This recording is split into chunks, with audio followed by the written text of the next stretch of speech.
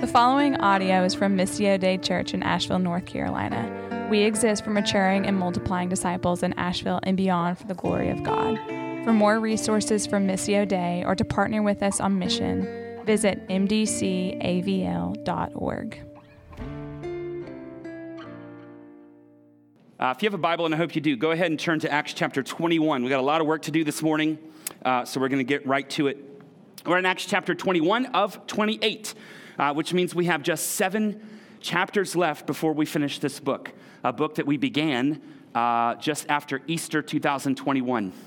And so we've taken a few small breaks. I thought we would take longer breaks, but you guys have really loved Acts so much, we just kind of have kept trucking, and our hope is to finish it right before Easter this year. Lately, in the book of Acts, we've been following the journey of Paul.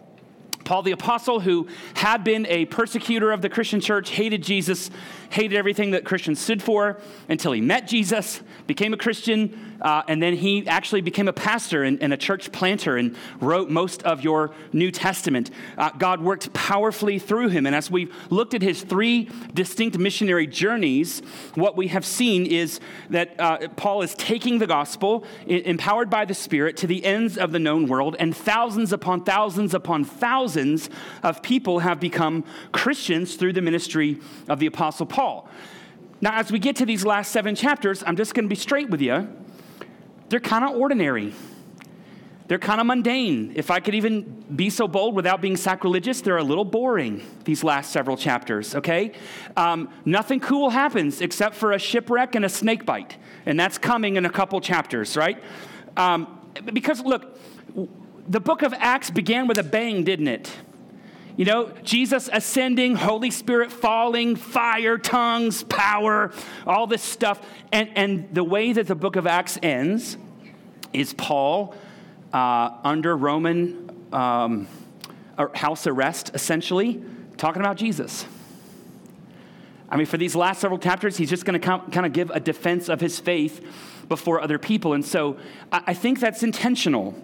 I think that's kind of the point, because as you and I embrace God's mission, and as the mission of God continues, empowered by God's Spirit through his people, most of it is going to be ordinary. Most of it is going to be mundane. Us living our normal, boring lives to the glory of God, and God through us making himself known.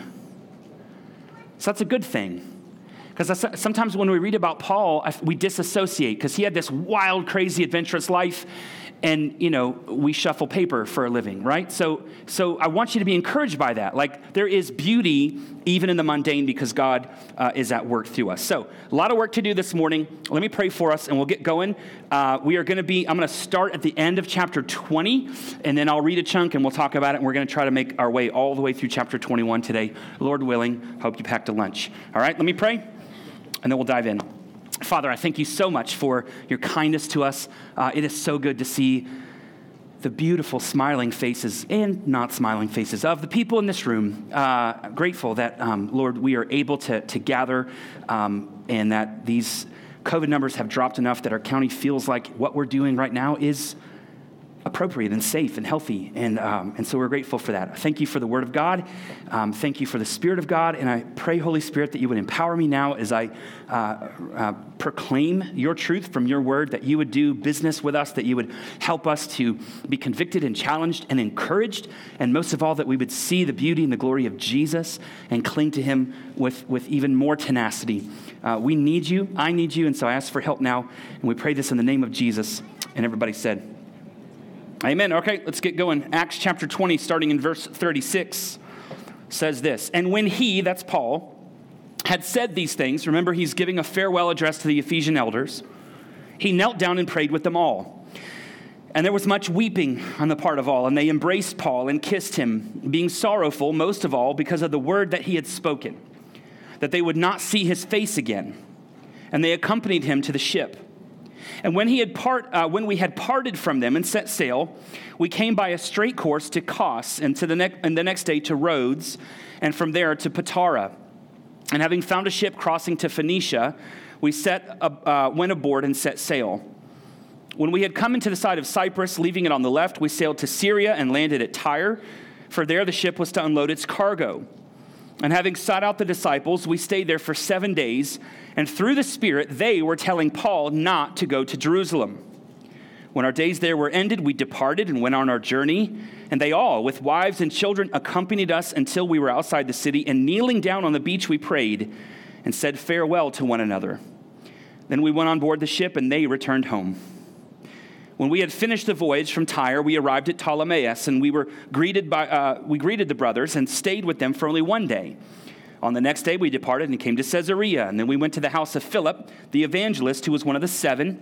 It's from Acts chapter 6, and we stayed with him. He had 4 unmarried daughters who prophesied. While we were staying for many days, a prophet named Agabus came down from Judea. And coming to us, he took Paul's belt and bound his own feet and hands and said, "Thus says the Holy Spirit, this is how the Jews at Jerusalem will bind the man who owns this belt and deliver him into the hands of the Gentiles." When we heard this, we and the people there urged him not to go up to Jerusalem. Then Paul answered, "What are you doing, weeping and breaking my heart? For I am ready, not only to be imprisoned, but even to die in Jerusalem for the name of the Lord Jesus." And since he would not be persuaded, we ceased and said, "Let the will of the Lord be done." After these days, we got ready and went up to Jerusalem. And some of the disciples from Caesarea went with us, bringing us to the house of Mnason of Cyprus, an early disciple with whom we should lodge. All right, we'll stop there for a moment. Now, if you're a note taker, you can write this down. My first point is discerning God's will. Discerning God's will. Paul had met with these leaders from the church in Ephesus back in chapter 20, and he gave them some warnings about what would happen with the church at Ephesus there. And when he leaves them now, there are lots of tears because they love Paul. Remember, he was in Ephesus for 3 years, which is longer than he had spent anywhere. We know from places like 1 Thessalonians that Paul was a very vulnerable and honest man. He says, "I shared not only the gospel with you, but my very life as well." So he was open, he was honest, he was vulnerable. We saw last week that he was humble and bold, which is a unique combination. And he had loved the people of Ephesus well. He had loved these leaders very, very well. And so when it's time to leave, the text actually, the word "we parted from them" actually has this idea of tearing apart. Like they were so bound to Paul that when he had to leave, it was like tearing their hearts apart. Like they loved him because he had loved them well. But Paul's goal is to get to Jerusalem. He wants to get there by Pentecost. Pentecost being a Jewish festival that had very unique and specific meaning for believers in Christ now. Because that's when the Spirit had fallen on the day of Pentecost in Acts chapter 2. And so as he's doing so, he's kind of island hopping. If you pull this map up real quick, Graham. So this is a map. I've been showing you maps since Easter. Because it's important to see the geography so you know. All these little towns and cities that are being named, you can't really see them here because this is a zoomed out version. There we go. At the very top left of that map, okay, that's Miletus. That's where he was meeting with the Ephesian elders, okay? And so when they mention Kos and Rhodes and all these places, he's just island hopping all the way down. Cyprus is that purple island in the middle. He says we passed it on the left. Then they came down to Phoenicia, to Tyre. All those places are located there, okay, on the Mediterranean Sea. And here's what's important about that. He's concluding this third journey. These are real places at real times in history. Right? When we read the Bible, sometimes we think about it. You might go like, did that really happen? And yeah, it did. Like Luke is a historian. He's showing you the itinerary, the travel log of Paul as he made his journey here. So he's island hopping. And in this day, it wasn't like you get on a cruise ship with ports of call. He's wanting to go to Jerusalem from Miletus. He's not getting on just one boat. He's got to get on a boat that goes to the next place that's closer. Then he has to find another boat to go to that place. And so there was a lot of work involved there. But on one particular journey, they end up in Tyre, and they're going to be there for a week because the ship has to unload and reload some cargo. And I love this about Paul because he has this layover. He's trying to get to Jerusalem, but they got this 7-day layover, and he thinks to himself, who can I encourage? Who can we love? And so they call for the church, the believers there, and they spend time with them. And they try to encourage and strengthen the believers in Tyre. Now, what happens there is that there are some believers who get impressions from the Holy Spirit. And these impressions are that if Paul goes to Jerusalem, it's not going to go well for him. He's going to suffer. He's going to endure pain. And they interpret that as, you shouldn't go. And so they say to Paul, you shouldn't go. And he says, gotta go. And he goes anyway. He's going to the next town. He goes to the next city. He goes to the next city. We get to I don't know what verse it is. He goes to Caesarea. He meets up with Philip. We remember Philip from Acts chapter 6. He was one of those 7 Greek-speaking Jews who was installed by the apostles to help serve tables, sort of a deacon, if you will, along with Stephen. And then Philip in Acts chapter 8 ends up preaching the gospel to this Ethiopian eunuch, and he becomes a Christian. And it's likely that when Paul and Luke is with him, because he's using the pronoun we, Luke is traveling with him now and actually will not leave his side again until Paul loses his life, that when they're meeting with Philip in Caesarea, Luke introduces himself to Philip and he says, hey, I'm writing kind of a documentary on the work of God. Do you have any stories? And Philip is like, boy, do I. Let me tell you about this Ethiopian. And this is probably where Luke gets the story of the Ethiopian eunuch and writes it down that we read about in Acts chapter 8. That's pretty cool, isn't it? Again, that this is real people and real places at real times in history. It's not just folklore. So they're in Caesarea. This guy Agabus comes down. We've heard from Agabus before. And I believe he must have had like a theater degree or something, because he gets pretty dramatic, right? He's going to use an object lesson. It's just not a funny joke, is it? It's fine. He takes this belt and he wraps it around his arms and his feet as an object lesson, sort of in the style of Old Testament prophets. Old Testament prophets would often do stuff like this as object lessons, right? And so he's doing this because his impression from the Spirit is, Paul, you're going to get arrested. You're going to be bound like this. And again, the thought process is, if this is going to be painful, you're going to be arrested, don't go. But they plead with him. Even Luke at this point is convinced, you shouldn't go, Paul. And it's to no avail. They cannot get Paul to get off of this, and so they go, okay, well, the Lord's will be done. Now, here's what you need to understand. Paul did not disobey the Lord. If you look back at the text, you will not see a single place in here where the Holy Spirit actually said, do not go to Jerusalem. What the Holy Spirit did say is, if you go to Jerusalem, it's going to be painful. But he never said, don't go. But these people who are getting these impressions, they love Paul. They're trying to think wisely about this. And they say, okay, pain, we love Paul. We don't want him to have pain, so he shouldn't go. But that's not what God was actually trying to communicate to Paul. Okay? When Paul became a Christian in Acts chapter 9, Jesus specifically said, I will show Paul how much he will have to suffer for my name's sake.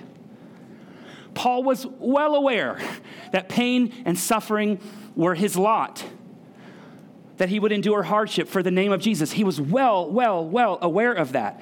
And so these impressions that they interpreted as a warning not to go, Paul interpreted as preparation for when he got there.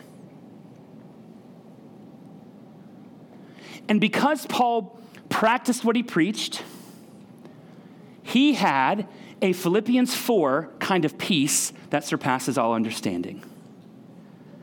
His group of believers there, even Luke, his traveling companion, who are all like, man, I don't know if you should do this. It seems like it's not going to go well.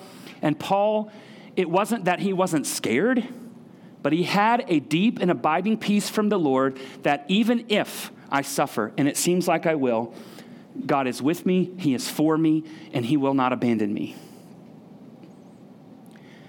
Now, what do we do with this? Because the reality is most of us are not going to face an Apostle Paul kind of moment, right? But each of us who claims to follow Jesus has to learn how to discern God's will. How do we do that? How do we discern what God is revealing, what God is saying to us, right? Because if you follow Jesus long enough, you will you will sense conviction. You will sense God primarily reveals himself through his word, but he also speaks to us through his Spirit, and we'll get impressions. We'll get, maybe I should do this. Some of it is like as simple as maybe I should relocate to another city and get a different job. Maybe it's, hey, I'm dating this person, and maybe, Lord, should I ask them to marry me? Maybe it's those kind of things, right? For some of you, it could be that discernment of, should I become a foreign missionary and give my life away, overseas somewhere? Whatever the case, we have to be able to discern, what is God saying to me? How do I do that? The first way, the primary way that you discern the Spirit, the leading of the Holy Spirit is, does what God is revealing to me line up with what God has already revealed through his Scripture? The Holy Spirit wrote the Bible. God, who is the Holy Spirit, cannot contradict himself. And so if God is revealing, if this impression you're getting contradicts what God has already revealed in his word, it's not the Spirit speaking to you. Plain and simple. And I've had people sit in my office and tell me, God is telling me to do this. And I say, yeah, but the Scripture says to do that instead. And they go, I don't care. And I go, well, you're wrong. Okay? Repent and follow Jesus. Okay? But we get into these weird knots when we think, oh, I think God's calling me to do this. And actually using the Holy Spirit's name to put a stamp on something that the Holy Spirit didn't actually do is not a good thing to do. Okay. Does it align with Scripture? Secondly, I would say, does this impression I'm getting from the Spirit make me a little uncomfortable? And here's what I mean by that. Easy is not a biblical category. Now, that doesn't mean that everything we do has to be arduous and hard, and like if we're not climbing a mountain with one leg for the name of Jesus, we're not alive. That's not what I'm saying. But I am saying that oftentimes comfort, ease, and the path of least resistance are the idols of American culture. And sometimes we want to put God's stamp on it and say, well, God's calling me to do this because it's easy and comfortable and doesn't require much from me. And I would say, maybe you should rethink whether the Spirit's actually speaking to you or not about that. Maybe another way to put it is this. Is what I think God is calling me to, is that going to make me more or less dependent on God? Am I going to need to double down and really rely on God? Or can I do this on my own?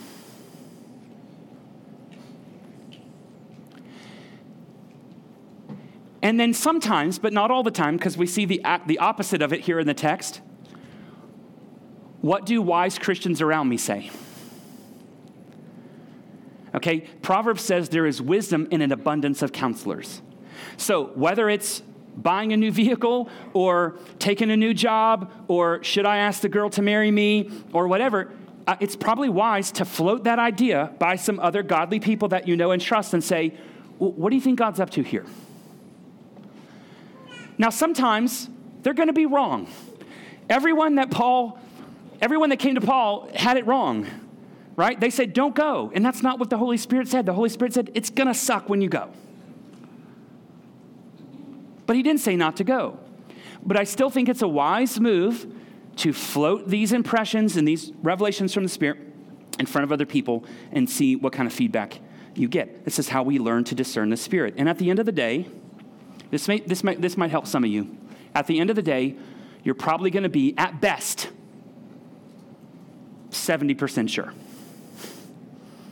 Okay?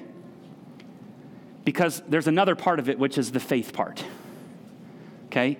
Some of you are waiting to be 100% sure before you make the next move, and I just don't know that that's going to come. Okay? You got to exercise a little faith and go, I'm stepping out on a limb here. I believe, I'm pretty certain God wants me to do this, and we'll see what happens. Okay? Now, you guys with me so far? Okay. Let's look at verses 17 to 26 here. When we had come to Jerusalem, the brothers received us gladly. On the following day, Paul went in with us to James. He's the leader of the church at this point, and all the elders were present. After greeting them, he related one by one the things that God had done among the Gentiles through his ministry. And when they heard it, they glorified God. And they said to him, "You see, brother, how many thousands there are among the Jews of those who have believed. They are all zealous for the law. And they have been told about you that you teach all the Jews who are among the Gentiles to forsake Moses, telling them not to circumcise their children or walk according to our customs. What then is to be done? They will certainly hear that you've come. Do therefore what we tell you. We have 4 men who are under a vow. Take these men and purify yourself along with them and pay their expenses so that they may shave their heads. Thus all will know that there is nothing in what they have been told about you, but that you yourself also live in observance to the law. But as for the Gentiles who believed, we have sent a letter with our judgment that they should abstain from what has been sacrificed to idols and from blood and from what has been strangled and from sexual immorality." And then Paul took the men, and the next day he purified himself along with them and went into the temple, giving notice when the days of purification would be fulfilled and the offering presented for each one of them. Okay, we'll stop there for a second. The next thing you can write down is declaring God's work. Declaring God's work. Paul and his team, they make it to Jerusalem. They meet with James, who's the leader, as I mentioned, of the early church. He's the brother of Jesus, half-brother at least. And all the elders are present, which means this is a formal meeting. This is probably when Paul delivers that financial gift that he's been collecting for the sake of the Jerusalem church. It doesn't get mentioned until chapter 24, but this is probably when it happens. Now, the last time that Paul was in Jerusalem was probably 10 years before this. Back in Acts chapter 15, after the first missionary journey, is when there was some controversy over what Paul was teaching. He went there and they clarified some things. And now around 10 years have elapsed. 2 missionary journeys have happened. And in that time, and we've read this, like this is what we've been walking through, is the second and third missionary journeys of Paul. He has endured so much pain and hardship and trial and suffering, hasn't he? These have not been easy journeys. We looked at this in 2 Corinthians 11 last week, where he says, I was shipwrecked and beaten and, in danger from all these different people. And he even says, we despaired of life itself. But that is not what he chooses to focus on here. As he meets with James and these elders of the church of Jerusalem, he recounts the work and the grace of God, episode by episode by episode over those 10 years. It's amazing. So he's thinking about, oh man, I met up with Silas and we found Timothy. Timothy was this young buck and he joined our team and it was awesome. He tells them about Derbe and Lystra, and he tells them about when they end up in Troas, and he has this vision from the Holy Spirit that they should go to Macedonia, into the continent of Europe, and that he should preach the gospel there. And so then he's recounting for them how they made their way to Philippi and they met Lydia. And she became a follower of Jesus. And then there was this little slave girl who was like annoying him, and he cast the demon out of her, and she became a believer, and they got thrown in jail, and God busted them out of prison, and the jailer was about to kill himself, but then they said, don't do it, believe in Jesus, and he got saved, and he joined the team. So he's recounting all these amazing things that God has been doing. When they went into Thessalonica, the reception of the Bereans who were listening to Paul and checking it with the scripture to make sure what he said was right. He's recounting to them how he went into Athens and he saw all the idols there, and they invite him to proclaim Jesus at the Areopagus at Mars Hill, and he's able to tell all these thought leaders in the city about Jesus. He recounts to them how he comes into Ephesus and they receive him gladly, but then there's this big riot, and it's pretty awesome. And he's just sharing over and over again. And as he's doing so, as Paul is sharing, God's grace and his work is on display, and everybody in the room is filled with joy and with gratitude because of what God has been doing. They are glorifying God and giving praise to God for what only God could have done throughout that region. Now here's I think something so important we need to hold on to. This is why it is so important that we share stories with one another of what God is up to. We need that encouragement. Just this week, my friend Billy, who has preached here before, he's one of our church planters in Morganton, North Carolina. We use Marco Polo. A lot of you familiar, like a little video chatting app. And he sent me this message, and he was like, man, I have to tell you this. So Billy's from Morganton. He moved back there a few years ago, planted this church. One of the reasons they moved back was because of this one particular friend that he has, who he's been praying for fervently for 6 years. He went to high school with this guy. This guy's a fervent atheist, founded the Humanist Alliance movement in Morganton, like just doesn't believe it all. And he had lunch with that guy the other day, and he called for the lunch. So Billy goes to lunch with this guy, and he's like, hey, what's up? And he goes, well, I think I'm a Christian now. He's like, what? And long story short, brother had some things go sideways in his life, and he started doing a lot of soul searching, and he goes, I don't know why, but he's like living out of his office, and he's like, I just started Googling Bible verses. And when he did, and he would read the Bible verses, he said they started to jump off the page into his heart. And he just started to understand things and see things for the first time. And then through another friend, they shared the gospel and prayed with him, and he received Christ. And he's like, I think I'm a Christian, And Billy's like telling me this story, and he's like weeping. Because he's like, I've been praying for this dude for 6 years. That's like why we came. And he wasn't even the one who led him to Christ, but he's like rejoicing that this brother came to faith in Christ. And man, it was so encouraging to me. Because there's people I've been praying for a long time, and it feels like they're getting further away from Jesus, not closer. You know what I'm talking about? And so God is always doing a million different little things all around us. And most of the time we see none of it or very little of it. We just don't notice. And so hearing one another talk about what God is up to in our lives or in the lives of others can lift us and encourage us, especially when things are sort of quiet in our sphere of influence. You know what I mean? And so I just want to continue to implore you. You may think this story is pointless or it's not interesting. And I would say, share it with me and I'll let you know if it's pointless or not interesting. But we want to create an environment where whether you need to grab one of these microphones or whether we want to record you on video or audio or something, but get these stories out in your community groups. One of the questions you'll see at the end of the sermon is like, what is God doing in my life or in the lives of people I know? And God, you might not be aware of anything he's up to. And so you ask your neighbor, hey, what's God up to in your life? Because I need some encouragement. And the more that we develop a culture where we share these kinds of stories of what God is up to in our midst, the more we will be encouraged and have eyes to see what God's actually doing around us. So hearing one another talk about God gives us perspective when it seems quiet where we are. Now, something else happens here in the text, which isn't part of that point, but it needs to be said. James, hearing this, he's blessed, he's encouraged, they're all praising God, and he goes, hey, Paul, this is amazing. How many thousands have come to faith of the Jews? But listen, we got a little problem. There is still rumor swirling around about the kind of stuff you're teaching, specifically regarding Jews who've come to faith. Everyone says you're telling them they don't have to do any of the law anymore, which isn't true. Now, Paul was clear on what the gospel was. And actually, he submitted his gospel to the elders at the church at Jerusalem, and they approved it, right?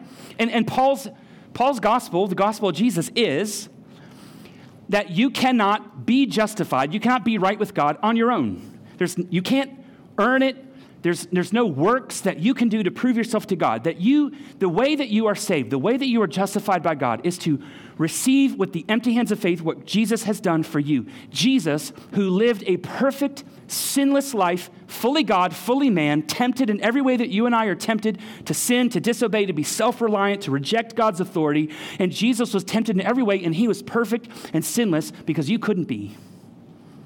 Jesus went to the cross, and at the cross, Jesus took the judgment of God in our place for all of our sin and rebellion and stupidity and foolishness and self-reliance and giving God the stiff arm. Jesus took all of that in our place, and he absorbed the wrath and the judgment of God for us on our behalf, and he turned it into God's favor towards us. And Jesus died, and he was buried, and 3 days later, Jesus rose from the grave, and he conquered death and sin and hell so that anyone who would with empty hands receive the finished work of Christ on the cross for them is saved, is forgiven. Their sins are wiped away. They are made new. They are welcomed into the family of God, and it's They have nothing. The only thing you contribute is your stupidity and your sin and your foolishness. And you're saved by the work of Christ on your behalf. And the elders of the church agreed. Paul was adamant that tradition and human effort do not save anyone, and the elders agreed. Paul was adamant that Gentile believers in Jesus did not have to become Jews in order to be saved. They didn't have to jump through the hoops. They didn't have to be circumcised. They didn't have to follow all the law, but that they could be justified. In fact, he says, the Gentiles have been justified and we're like them because it's by faith, not by works. And the elders agreed.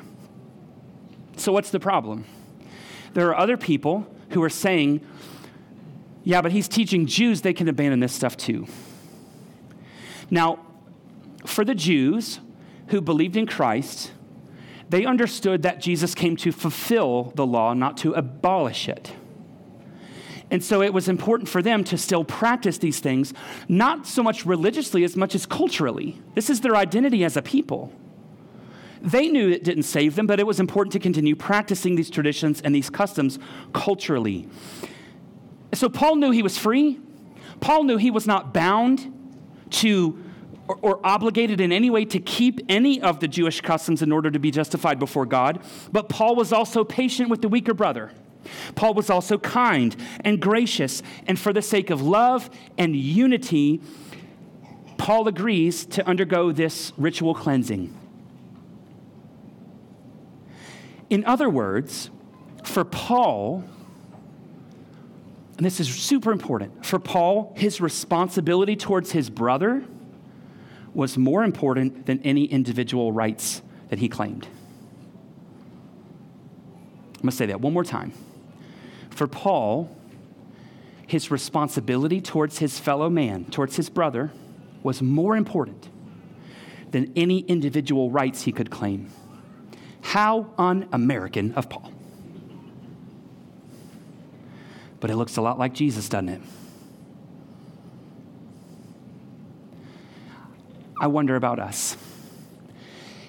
How much time have we spent in the last 2 years clamoring for our rights? Everyone's talking about my rights, my rights, my rights, blah, blah, blah, blah, blah, and no one cares about responsibility towards their fellow man.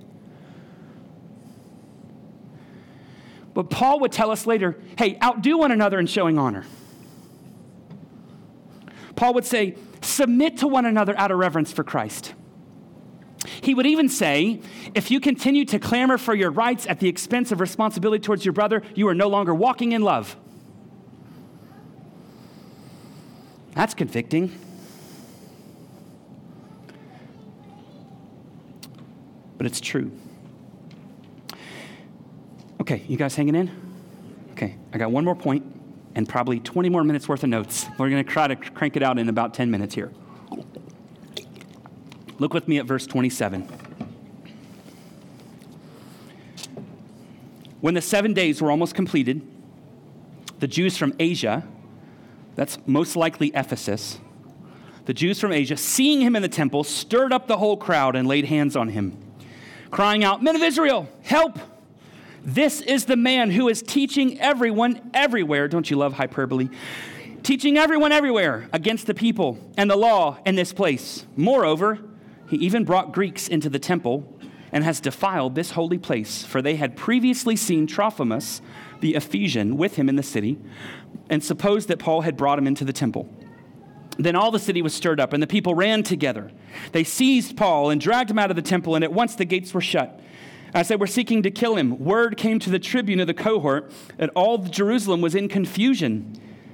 He at once took soldiers and centurions and ran down to them, and when they saw the tribune of the soldiers, they stopped beating Paul, kind of them. Then the tribune came up and arrested him. They arrested Paul. He's the one getting beat up, and they arrest him. And they ordered him to be bound with 2 chains. He inquired who he was and what he had done. So they arrest him, and then they go, "Hey, what did he do?" Some in the crowd were shouting one thing, some another. And as he could not learn the facts because of the uproar, he ordered him to be brought into the barracks. And when he came to the steps, he was actually carried by the soldiers because of the violence of the crowd. For the mob of the people followed, crying, "Away with him!" And as Paul was about to be brought into the barracks, he said to the tribune, "May I say something to you?" We'll stop there.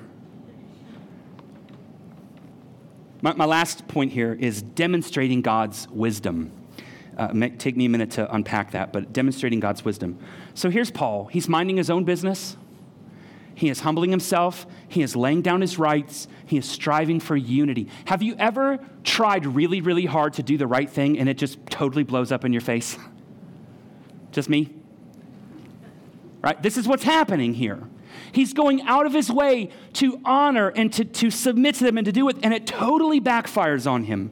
These Jews from Asia, like I said, probably Ephesus, because they recognize Trophimus, who's an Ephesian. They're like, oh, we know that guy. They are not believers in Jesus. They are opposed to Paul and to his gospel. They're Jews who are in Jerusalem for Pentecost. They see Paul and they hate Paul, and so they take a page out of Demetrius' playbook. If you remember Acts chapter 19, Demetrius the silversmith, right? He caused this big riot in Ephesus. They do exactly the same thing. They start making wild accusations about him, and they stir up the crowd. Using this hyperbole, he's teaching everyone everywhere. Like no one's ever teaching everyone everywhere, right? Like I'm constantly telling my kids when they get into a fight, you can't use the words never and always because they're never true, right? They're not always doing those things. Like we have to avoid that sort of hyperbolic language. But they're saying he's teaching everyone everywhere against our people, the Jews, against the law, and against the temple. Like those are the big three if you're a Jew, okay? So they're stirring him up. And this is what our world does today. Like the way of our world is to live off of exaggeration and hyperbole and creating a caricature of the other instead of listening and having empathy and trying to understand. Then it says, they accuse him of bringing Gentiles in the temple, which would have been a big deal, right? Gentiles were not allowed into the places that Hebrew men could go. There was actually a wall, and it said, no Gentiles allowed. So if he had done that, it would have been a big deal, but he didn't. They just saw him in the city with a Gentile, and they're like, oh, you must have brought him in. They made assumptions. They supposed that he did it, which is, again, par for the course in our culture today. They're really trying to cancel Paul, aren't they? Right? They got a mob. They stirred him up. They're screaming and yelling at him, pushing him out of the city. They're trying to cancel Paul, and they don't have facts. They don't need facts. Why? Because facts are just inconvenient details that ruin our narrative. Now listen to what they do. They lay hands on Paul. They seize him. They seek to kill him, which in my opinion is a little too close to trying to kill him. They stopped beating him, which means at some point they started beating him. I'm out. They arrest him. They bind him with 2 chains, one around his hands, one around his feet. Thanks, Agabus, for that visual. There's confusion. There's a cacophony of noise and voices and accusations. And what is Paul's response to all of this? Does he scream? Does he argue? Does he take a swing and try to fight back at these people who are mobbing around him? No. Now, I'm sure he's not non-emotive. This is a tense situation. But he appears, via the text, to be calm and self-controlled and patient. And what does he say? He says, hey, can I say something? I would just love an opportunity to address you with this. Can I say, and we'll see this next week, but he says it in Greek, which gets the attention of this Roman official, because that tells him, oh, you're educated, you know Greek. And it makes him pause and listen. Now, we'll see what he says next week, his defense. But here's kind of what I want to draw us to. Put yourself in that situation. You're there minding your own business, humbling yourself. All of a sudden, this mob attacks you. They start fighting against you. How many of us are just going to, sit there? Some of us are fight backers, right? We're going to swing. If you don't swing at me, I'm swinging at you. Some of us are going to run. Some of us are just going to, be those goats that get scared and pass out. You're just going to, fall to the ground. So it's fight fright, flee, freeze, whatever. Okay, so obviously this part is not in my notes. Have you ever watched, as you read the New Testament, as you see the life of Paul, have you ever had this moment where you're like, how does he do that? Because the character of Paul, the attitude of Paul, the way Paul lives is wildly different than any human I've ever spent time around. But yet it looks remarkably like the Jesus I read about in the Bible. And what I want you to see here is actually through this entire chapter, it may not have been obvious, but I hope the lights will start to come on now. For this entire chapter, you know what we've seen Paul doing? Demonstrating the fruit of the Spirit. Demonstrating the wisdom of God. We saw him love the Ephesian elders well, right? Demonstrating love. We saw him as he recounted what God had done, right? Filled with joy. We saw him when they say, hey, it's not going to go well for you. And he's got this peace that surpasses understanding. We've seen him patient with the weaker brother. We've seen him walk in kindness. We're seeing him here. Goodness, faithfulness, gentleness, self-control. Like Paul has the package deal. So this is, I think this is why Acts 21 is in the Bible. When Paul talks about the fruit of the Spirit in Galatians 5, we're like, yeah, but what does that look like? It looks like this. This is how we demonstrate the fruit of the Spirit. And this is what the Lord wants to produce in our lives by his Spirit through his grace in you. And all that's required of us is that we surrender ourselves to Jesus, not just once, but daily. So like Paul says to the Galatians, walk by the Spirit. In other words, it's a daily pattern and rhythm of surrendering myself to God's Spirit over and over and over again. And here's what it looks like. We come before the Lord first thing in the morning. We come with a recognition that our natural-born crazy wants to handle things a little bit differently than the Spirit of God.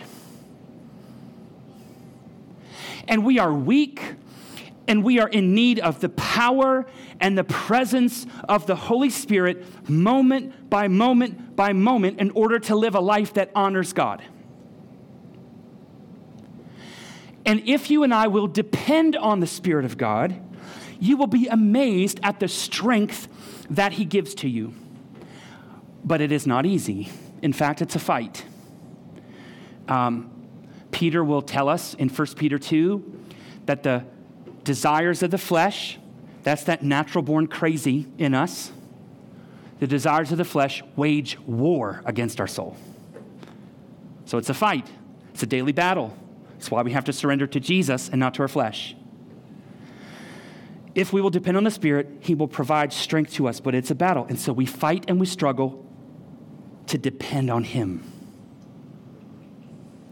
To depend on him. Through our ordinary, everyday, mundane, boring lives. And often it's imperfect. And quite honestly, most of the time it's pretty mediocre. But here's the thing. If we will daily surrender to the Spirit and ask the Holy Spirit of God for his power and his presence to live a life that honors him, we can be confident that when we fall, we can fall forward. And when we fall forward, he will hold us. He will hold us up because he's promised to never leave us or forsake us. And so it's this daily rhythm of, Lord, I'm yours today. Fill me with your Spirit. Empower me. Give me the ability to do what I can't do on my own. And we walk into life and we see whatever comes our way. And most of it's pretty mundane and ordinary and quite boring. But we trust that God is using us. He's empowering us. His fruit of his Spirit is shining through us. And that God's glory is on display through our normal, ordinary, boring, everyday lives. And we can be confident, as Paul says to the Philippians, that he who began a good work in us will be faithful to complete that work at the day of Christ Jesus. Okay, So I got 4 questions I want to throw on the screen really quick, and then I'm going to pray for us, and we'll move into our time of response. We made it, guys. We made it through all of chapter 21. Praise God. Most of it. We'll finish it next week. Okay. 4 questions I want to put on the screen for you. You can write these down as they come. You can take a picture of the screen when they're all up, but I do think it's important to take them to lunch with you, take them to a community group, and have conversation about them. Number 1, how can I more clearly discern the will of God? Again, most of us are not going to be up against Paul-type, circumstances. We don't have, weekly, big, massive decisions to make in our lives, but every believer has the Holy Spirit of God dwelling inside of them, the same Spirit that raised Christ from the dead, so we need to listen to that Spirit. How can I more clearly discern the will of God, the Spirit of God? I'm going to tell you, number 1 is the Bible, the Word of God, okay? But you answer for you. As you're trying to discern what God's up to in your life, how can you more clearly discern what he's saying? Okay, secondly, what have I noticed the Lord doing in my life or the lives of those around me lately? Let me just take a step back and get a 30,000-foot view of this thing and say, what is God up to? Because sometimes, you're on the field and you're running the plays and you're not up, in the press box looking down at the field and seeing what God's up to. So take a step back. What is God up to? What's he doing in my life? What's he doing in other people's lives? Because again, if I'm feeling like it's kind of quiet in my neighborhood lately, I'm going to be like, hey, what's God doing in your life? Because I need some encouragement, right? That he hasn't left us, that he's still at work. What's he doing? 3rd question. Where do I feel the lack of fruit from God's Spirit in me? Now, I don't have time to get into this, but Galatians 5 would help us understand that the fruit of the Spirit is one multifaceted fruit, not a bunch of little different fruits. So it's a package deal. Love, joy, peace, patience, kindness, goodness, faithfulness, gentleness, self-control, all go together. You can't get one without the others. However, we all have them to varying degrees. So where specifically do I feel the lack of fruit? When I look at that list in Galatians 5, I'm like, oh man, peace, joy, patience, I don't have it. I need it. Where do I feel that lack of fruit? Okay, and then I would just follow by saying, will you ask the Lord to give that to you? Now be careful. When you ask for patience, be careful. Because probably he's going to put you in some situations where you don't want to be patient. That's how you develop the fruit. But where do I feel the lack of fruit?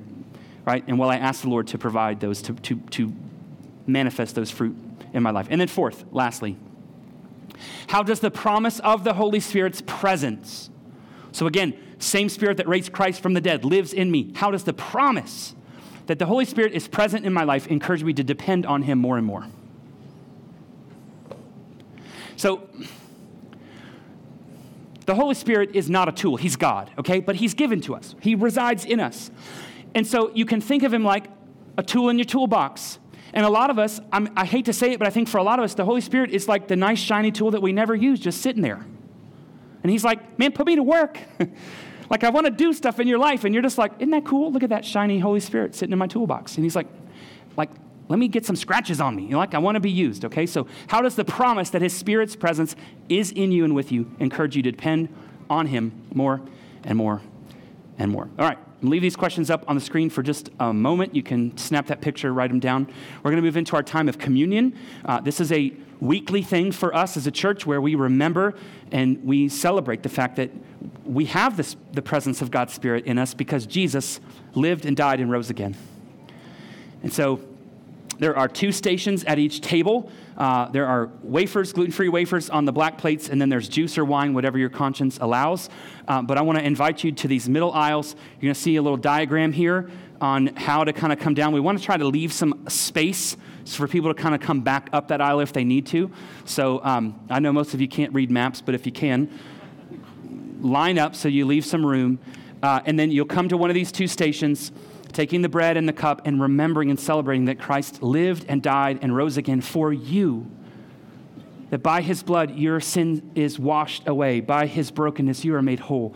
And you celebrate that. You come in repentance and faith. If you're not a believer, you can just stay in your seat.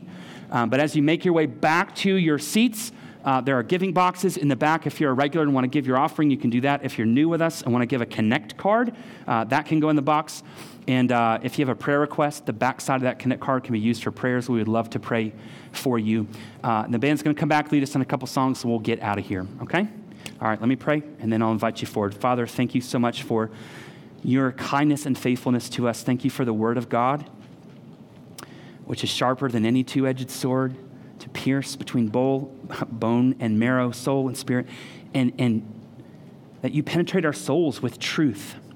And so I pray that something that has been said today through your word by your Spirit would stick with us and would change us. And Lord, that we would be a people who depend more and more and more on the power and presence of your Holy Spirit to live lives that honor and glorify the Lord Jesus. So if there's anyone in this room who is not a follower of Jesus, I pray that you would bring them to faith, conviction of sin, and a desire to repent and trust in you. And for those of us who are followers of Jesus, I pray that as we participate in communion, as we give, as we sing, that your Spirit's presence would be thick among us, that you would fill us with joy in your presence, and that we would glorify you with our worship. So we pray these things in the name of Jesus and ask them by the power of the Holy Spirit. Amen.